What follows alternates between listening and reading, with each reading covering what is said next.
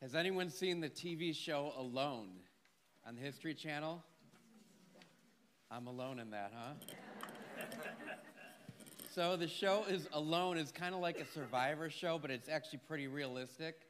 And they pick 10 people, and they take them to the most remote parts of the world, and they have to live out there and survive for as long as they want to.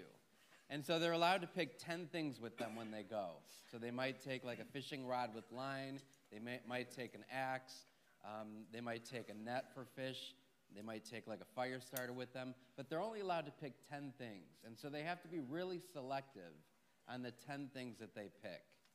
And then they go off into the wilderness, and the only thing that they have in order of communication, they're given all their own like camera equipment, so there's nobody recording them but themselves.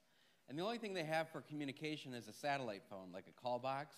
And there's a button that they can push, and when they push the button, it's called tapping out.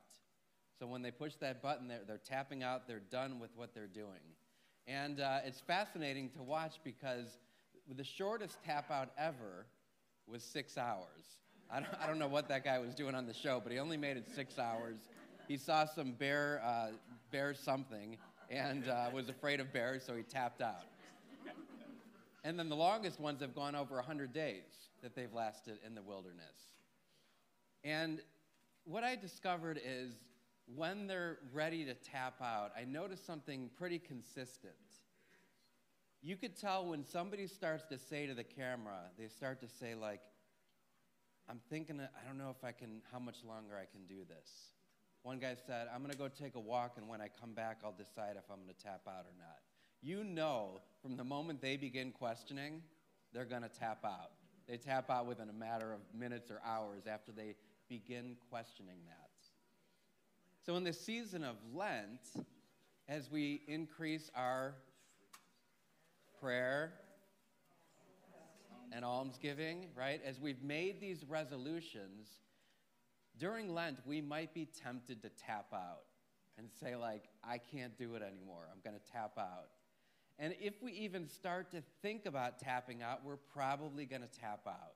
You know, so if you think about breaking your fast early, probably going to tap out. If you think about, I'm not going to pray today, probably going to tap out. If you think, haven't thought of a way to almsgive, probably going to tap out. We are given these 3 tools for Lent. So it's the only thing that we have for Lent that we go into this wilderness for that we need in order to survive. Prayer, fasting, and almsgiving. And so as we enter into this season more deeply, I just encourage you to renew your conviction to the resolutions that you made. If you haven't made a resolution yet, make a resolution to increase your prayer, increase fasting, increase almsgiving, all 3, because those are the tools that we have. Those are the tools that we need to survive this wilderness of Lent. Now, when people tapped out on the show, a lot of times they tapped out because they got to go home. So sometimes they tapped out just because they missed their family. Sometimes they tapped out because they were completely fatigued, exhausted, or couldn't find anything to eat and were losing it. When we have that temptation to tap out, it's really important that we not only do what we intended to do, but like double down on it and say, I'm really going to do it today. And maybe I'll even do just a little more to overcome that temptation to tap out. And we hear in the first reading, Abram is called to leave everything that he has. He's called to go into the wilderness, leave his father's house, to leave his kinsfolk, and to go into the wilderness.